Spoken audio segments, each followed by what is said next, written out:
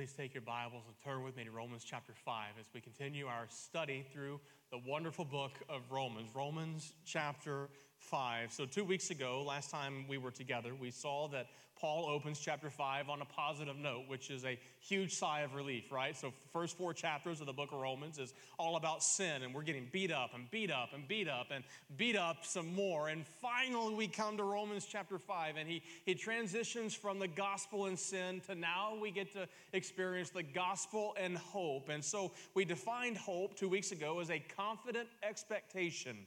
We said that hope is a possession, not an action. Hope is a noun, not a verb. It's what we have, it's not what we do. Faith is the action. Faith is what we do. Faith is the action. Hope is the possession. Faith is what we do. Hope is what gives us the ability to have faith. We talked about hope and faith. We talked about faith being the vehicle, the car, and that every Christian has faith. We all have a car, but so many of us are stuck in life. We have no purpose or meaning, and we seem lost. It's because you've run out of gas.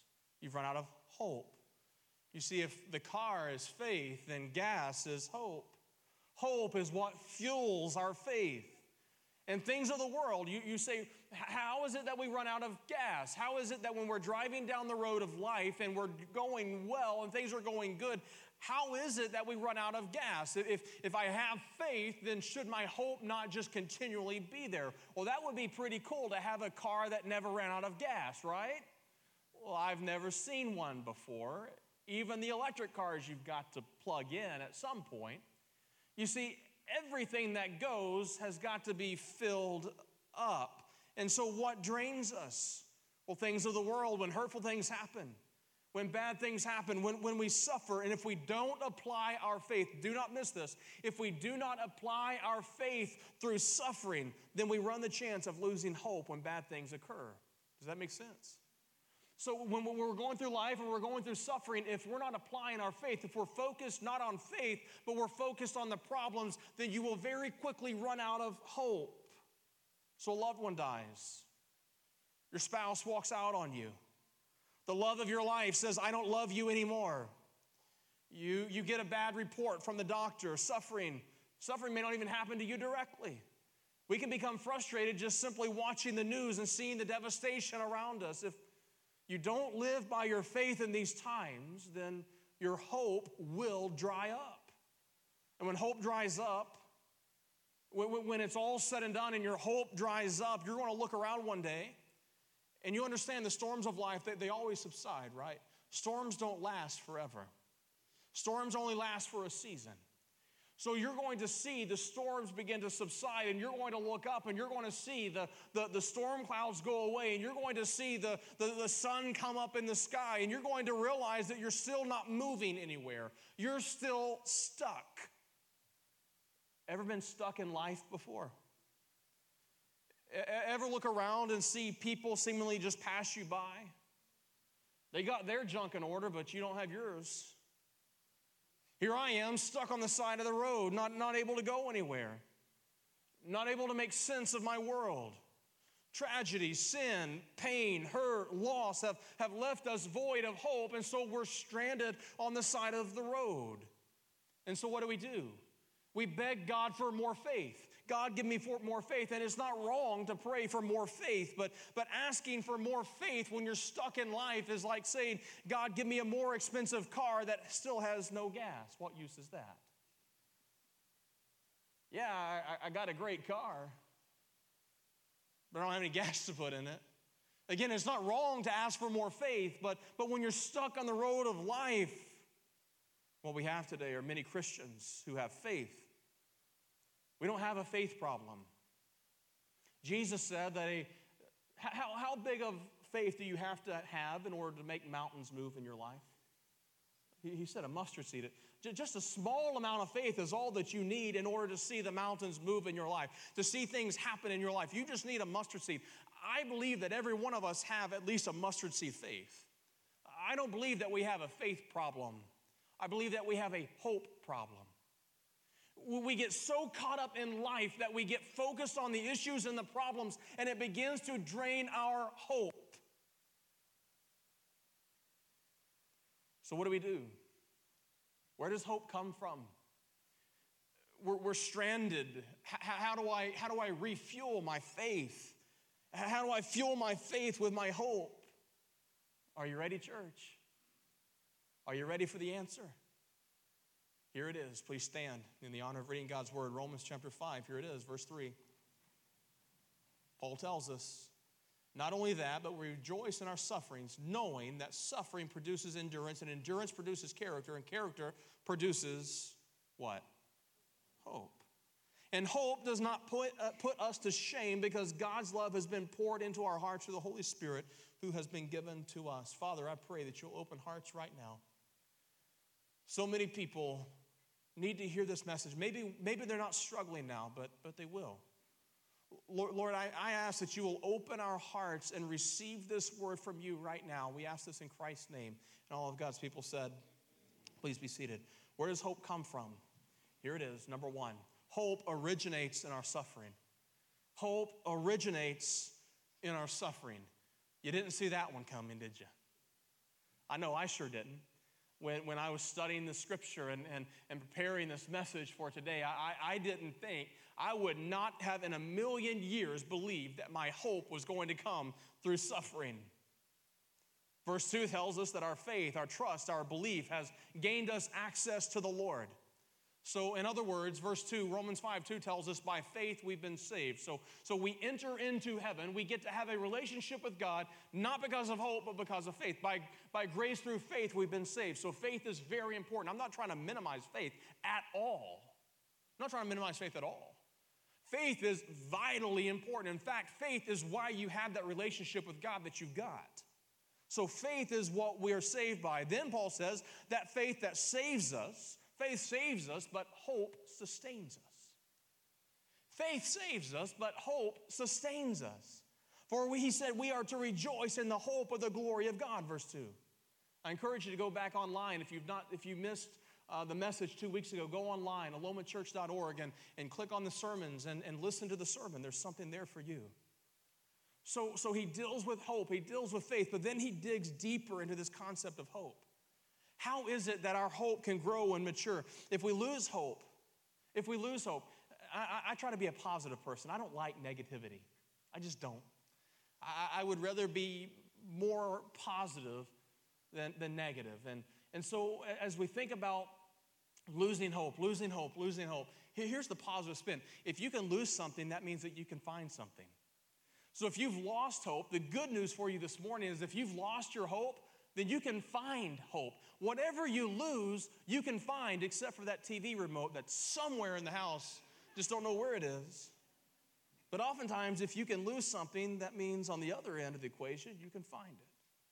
So for those of us that are running on empty today, for those of us that are looking at tomorrow and it doesn't look very great, for those of us who are seemingly living up from pain to pain, from hurt to hurt, maybe you're just in a funk, or maybe everything's going great for you, but we all need to do a self-assessment to make sure that we're on the right trajectory. And you say, how can I get focused, or how can I get refocused? Let's look at it again. He says, through verse 3, not only that, but we rejoice in our sufferings, knowing that suffering produces endurance. In essence, the Bible is telling us that hope in tomorrow originates in our sufferings today. If you're taking notes, you may want to write that down. That's a summary of verses 3 through 5 of Romans chapter 5. The Bible's telling us that our hope in tomorrow originates in our sufferings today. That sounds backwards, though, doesn't it? One would think a bright hope for tomorrow would originate from sunny days today. If I'm going to have a positive outlook tomorrow, then it should come out of a positive experience today. But that's not how things work. That's not how even the world operates. Sure, we just want to fake it till we make it, right? We want all the good, but no bad.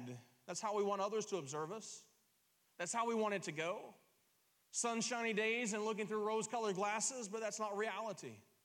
And if you think that's how life works, then you're going to be disappointed. Truth is, life's hard. Things happen. And that's for all of us, from preachers and pastors and evangelists to deacons to everyone. Life's hard. Life happens. Heartache occurs. Bad things do happen to good people. Aren't you glad you came to church today for this pep talk? But let's turn this in the positive. Let's examine it. Because the truth of God's word says that how I react to those bad things today will determine my response when tomorrow comes. There's another good thing you may want to write down. For you and I, how we react to the bad things today will determine our response tomorrow. Hope originates in suffering. Paul said, in fact, verse 3, he said, what does he say? What does he say that we are to do in suffering? He says we rejoice. You see that word? We rejoice in our sufferings. To rejoice, that means to boast. You say, now wait a minute, Pastor. I thought it's a sin to boast. We're not supposed to boast. Well, to boast in yourself, to strut about yourself, to boast in what I have done, that's a sin. But to boast in the things of the Lord, to boast about what God has done, to boast in the hope that he has given us, that's not a sin. Has anybody ever told you what that word boast literally means in the Greek? It means to brand with a branding iron. Have you ever seen a cow? I don't know why you would, but have you ever seen a cow not necessarily being branded, but a cow that has been branded before? I've never seen it done. Don't think I ever want to, but I've seen cows that have been branded before. You've seen that? They've been branded with the mark of their owner. They didn't choose the brand that happened to them, but still yet, wherever this cow goes and moves and eats grass, wherever it goes, it is carrying the message of its owner on them, wherever they go. Let's talk about it another way, branding. We all experience branding. One of the greatest marketing ploys that I have ever seen are these clothing companies that sell us shirts that have their name on it. You go to Old Navy and you buy the Old Navy shirts. You go to Gap and you buy the Gap shirts. You go to Abercrombie, you buy the Abercrombie shirts. And we're walking, we pay them money to advertise for them for free. It's genius. It's genius. But you know what? While you chose the shirt to buy, you did not choose you didn't write the message on that shirt. You didn't come up with the name Old Navy. Now, you may have chose to buy it, you may have chosen to wear it, but you did not choose the brand. So it is with our boasting. We don't boast about what we have done. We boast about what he has done. We are to boast. We are to rejoice. And the text here says that we are branded. We are to boast. We are to rejoice. What does he say? We are to rejoice in sufferings. We are to boast in sufferings. The King James uses the word tribulations. We glory in tribulations. We rejoice in sufferings. The word suffering or tribulation here, it literally means pressure. That's a good word for life, isn't it? Pressure. We all face pressure. Have you ever seen a pool pump or one of those hand pumps to blow up a football or a bicycle tire? They all have a gauge on them, and that gauge reads out the amount of pressure in which that object is under. The more that goes in, the greater the PSI, the pressure per square inch. So the more you put into something, the greater the pressure begins to build. So it is with life. The more that happens to us in life, the greater the pressure begins to build. The more stuff that happens in life, the more pressure that builds up. And here, Paul, it's very clear in verse 3. He says we are to rejoice. We are to be branded. We are to boast in the pressures of life. Pressure from work. Pressure from school, trying to perform and get the grades and make people happy. Pressure. Pressure at home, trying to make peace with trying to raise kids and make the marriage work. Pressure. Pressure when the body doesn't work the way it used to. Our bodies slow down, but our minds run faster. Pressure. We church folk, we don't like to show we're under pressure. We like to take our little gauge and pretend like we're not under any kind of pressure. Shaking hands and high-fiving people, all the while our head is about to explode because we're under intense pressure. Age is pressure. Love is pressure. Money is pressure. And what happens is pressure begins to build and build and build and build, and we don't know how to release the pressure. So it continues to build and build and build and build, and we take on more and more and more and more inner struggle, inner turmoil, inner pain, inner pressure. Listen to what Paul writes in 2 Corinthians 1:8. We have it on the screen. He says, "For we do not want you to be unaware, brothers, of the affliction we experienced in Asia, for we were so utterly burdened." You see that word burdened there? It's the same Greek word as our word sufferings in Romans chapter 5. It literally means pressure. So utterly pressured beyond our strength that we despaired of life itself. In other words, the Apostle Paul says, I'm under so much pressure, so many struggles, that life has become unbearable. He's writing to the church in Corinth, and he says, I know that you want me to come. I know that you want me to come and be there with you, but I can't. Here's a side principle that comes free of charge with your price of admission today. But this is good. We get this from 2 Corinthians 1:8. Many of us need to learn this. It's a spiritual gift. And it's a spiritual gift of being able to say no. Let's say that word together in English. Ready? No. Let's say it in Spanish. No. Let's say it in French. No. I want to ask you to say it in Greek, but it's lo, actually. That doesn't fit, really. No. No. Paul said, I'm stressed beyond measure, and I know you want me to come, but the best I can do is to write this letter. No. For if I come, I'm going to be burdened even to the point it's going to cause more pressure. Some of us need to learn that word no, beginning with me. Those of us that are people pleasers, we need to learn that it's okay sometimes to just say no. Now, some of us say no to everything, and that's not good either.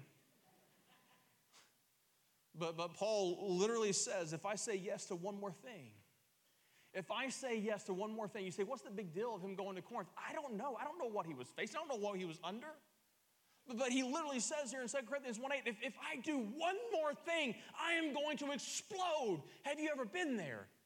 You feel like if I do one more thing, if I have to wipe one more dirty nose, if I have to do one more thing, I'm going to explode under pressure. You know what else this shows me?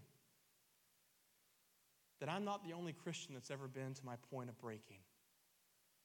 Even the Apostle Paul, quite arguably the greatest Christian who ever lived apart from Jesus himself, got to his breaking point and said, I cannot do one more thing. I'm under pressure. Paul said, I'm living life, and at this point in my life, life is not fun. You see, the Apostle Paul shows us that he went through life to the point that he was at his breaking point. When you have more coming at you than what you're releasing, when you are feeding more people than people are feeding you, it causes pressure. And when pressure is not released, it has a draining effect. You see, let's go back to our original illustration. This is how we run out of gas. This is how we run out of gas. We're in the car of faith and we're going down the road. You lose hope because you are under so much pressure from the world and so many things are happening, and it's building and building and building and building and building, and then you're about to pop and you run out of gas. And that just causes even more pressure. Don't miss this. Don't miss this.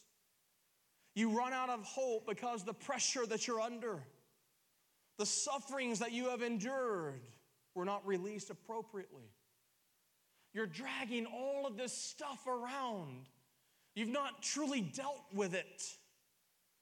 Your pressure gauge says you're about to pop and you're running on fumes. My truck sitting outside right now has a full tank of gas. You know why it's full? I didn't drive it much this week. The more you go and the more weight you carry, the faster you will run out and get on empty. I know that's very simple, I know that's very basic, but I'm not just talking about my truck here. I'm talking about life. The faster you go in life, and the more junk you carry in life, the faster you're going to run out and get on empty. So many of us are so stressed out. We're so far under pressure, you can't see the forest for the trees. Now, if you're not there today, praise God, but all of us eventually will find ourselves in that place. I personally know it too well. That place where everywhere you turn, you feel inadequate. You feel like you're sinking, like you've given so much and you have nothing left to give. Paul says in Romans 5:3, rejoice. Brand this on your life because suffering, here it is, number 2, suffering is relieved when we cleave to God. You say, I like that little rhyme. Where did you come up with that? Straight from the Bible. Notice what he says, verse 3. Not only that, but we rejoice in our sufferings, knowing that suffering produces endurance. It produces endurance. This is what it means, that suffering produces endurance. To break it down into modern day English, suffering is relieved when we cleave to God. The King James says it worketh patience. The ESV and the King James both miss the intent of the Greek language here. The word produces in the Greek, it literally means to overcome. The word endurance or patience there in your Bible, it means to stand toward God. So if we can give a better or more proper translation to what he says here, he says, rejoice in your sufferings. Rejoice in your suffering because the way we overcome suffering is we release the pressure when we turn our face to God. That's what endurance means. Suffering produces endurance. He's literally saying that when we turn our face to God, it relieves the pressure. When we cleave to him, when we cling to him, when we run to him. So many of us are running on empty. All of us suffer. All of us have pain. All of us have been down and out. But the mark of an overcomer, the mark of one who lives in hope is the Christian who, despite the suffering and the pain that and the pressure that he is under from life, that Christian knows the things of this world are overcome, not by focusing on problems and our pressures, but gazing our eyes on the Lord. I know it seems too easy. It seems like a Sunday school answer, doesn't it? You know what a Sunday school answer is? Anytime anybody ever asks a question, the answer is Jesus. That's a Sunday school answer. It's either Jesus or the Bible, right? That's the answers in Sunday school. And I know this seems like a Sunday school answer, that in order to release the pressure in your life, in order to be an overcomer, in order to fill your tank with hope and fuel your faith with hope, the way we do that is to turn our eyes to Jesus. I know it sounds very simple, but that's the point. It's not hard. It's not difficult. He's provided the answer right here in his text that all we must do is turn our eyes to the Lord. We get so caught up in our scars and our pain and our problems that in some ways they become our master because they consume us. And when our problems become our master, then we will get what our master produces. Pain, suffering, hurt, more problems. But we know that we have the victory in Jesus. So the third thing he says here is that there is a higher purpose to your pressure. There is a higher purpose to your pressure. Paul says suffering is overcome by looking to God. And when we look to God, that produces character. That word character in the Greek literally means to be tested. So we rejoice in sufferings, and we rejoice in sufferings by looking to the Lord. And when we look to the Lord, rejoice through sufferings, we're branded with sufferings. And so as we look to the Lord, it relieves the pressure. And the ultimate outcome is that there is a higher purpose to our pressure, and that it's that it produces character, that it allows us to be tested. We've gone through some things, and we've come through them. That's what Peter says in 1 Peter chapter 1, right? Verse 3, blessed be the God and Father of our Lord Jesus Christ, who according to his abundant mercy has begotten us again to a living hope through the resurrection of Jesus Christ from the dead. Then in verse 6, he says, But now for a little while you've been grieved by various trials. Why? So that your faith, which is more precious than gold that perishes, though refined by fire, may be found to the praise and honor and glory of the revelation of Jesus Christ. Peter tells us, Paul tells us that the reason why we go through trials and tribulations and hard times and storms is in order to build character, to test our faith, to test our merit. Yeah, we got scars. Yeah, we've been knocked down. Yeah, we've run out of gas before, but we're moving now. If you ever had to be in a foxhole, you know what a foxhole is? If you ever had to be in a foxhole, I hope we never have to be in a foxhole, but if you ever had to be in a foxhole, it's one of those, a bunker that you would get in if you're in a wartime. And if you were going to have to be in a foxhole or a bunker, would you want to be in that bunker or that foxhole with a bunch of rookies who've never been in a foxhole before? Or would you rather be in a foxhole with people who've been tested, people who've been there before, people who've shot a gun before, right? Yeah, I'll take the latter. I want to be around somebody who's been there, done that, have the scars, and know how to win. But why is it in the Christian life that we often think that we're the only ones that have gone through the things that we're going through? And so instead of sharing our problems and talking about them with the church and spurring one another on, which is what the book of Hebrews says, we hold it in. We don't share with anybody the struggles and the pain that's going on in our own life. We hold it in. And what does that do? It builds up what? Pressure. Yeah, it builds up pressure. It builds up pressure. Understand this. Aloma Church is not perfect. We truly are a hospital for sinners. And we have many floors here in this church, in this hospital. Okay, you've been diagnosed with cancer. Well, you know what? Here in this hospital, we've had many people who've been diagnosed with cancer. Some of them have been promoted, and they're in glory now. But we have many people in our church right now. We have a lady who was here the first hour. She was diagnosed with pancreatic cancer 6 years ago, told she was never going to live, and she's still alive today, 6 years later. Keith Stokes right here, he was diagnosed 4 months ago with a rare form of leukemia, and the doctor said it doesn't look good. He's sitting here today cancer-free. His cancer is in remission. You're walking through cancer. We have a whole floor full of people who've walked through what you're walking through. Don't hold it in. Would you rather just go to somebody who's never experienced it, or would you rather come and connect with somebody who knows exactly what you're walking through? You lost your husband or your wife. Your husband or your wife have been promoted to glory. We have a floor in this church. We have a hospital here, a floor in this hospital that have many widows and widowers that are willing and ready and standing, ready to walk through this with you, walk through your loss with you. You don't have to do it alone. You're dealing with a loved one who took his life. I'm the chief captain on this floor because I know what that's like. My brother took his life.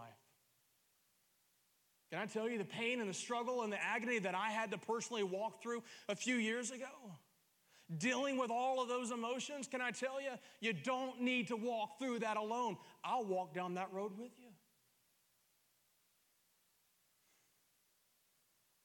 Your spouse leaving you. There's a floor under construction. It's not ready yet. It's not ready yet. But this hospital called Aloma Church, we are under construction. We are building a floor right now. It's coming. But we'll have people who have walked through divorce, and they will walk through that with you. Do you feel the pressure of guilt over some addiction? We have a great group of people that meet every Tuesday night called Celebrate Freedom. They talk about all their struggles and hang-ups and addictions. We have a whole floor at this hospital called Aloma Church that wants to minister, to allow you to relieve the pressure, and we will point you to Jesus every time. If there were no problems, there would be no blessings. Have you ever thought about that before?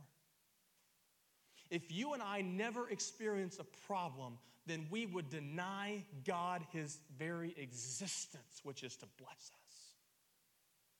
God lives to bring blessings to his children. You don't believe that's true? Go back and what good thing will the Father withhold from his children in whom he loves? Dads, your desire is to give your children a better life than what you had. How much more do you think our Heavenly Father wants to? And if we don't go through problems, and we're not faced with storms, then we are denying God his ability to bring blessings upon us. Now, I'm not saying that everything's going to always work out the way you want it to, but what I am saying is that it will always work out the way he has intended it to. And you may not see his blessings all the time. You'll never see his blessings when you're focused on the problem. But it's what Job said. What was it Job said? Job was questioning God, and it's not wrong to question God. God is not offended by our questions. But God said to Job, he said, Job, where were you when I created the stars? Where were you when I created the oceans? Where were you? You see, my ways are higher than your ways. My plans are greater than your plans. And we focus on that. God has a reason for everything that we go through. You may not know why. The why may never make sense to you. But when God moves in your life and you release that pressure, when that pressure goes, you keep your eyes on him, then he is going to give you the hope that fuels your faith, and you're going to be driving down your car of faith, down the road, through the storms, through the sun, and you're going to be able to dance. You're going to be able to sing. You're going to be able to say, praise God, I'm free because he's given me this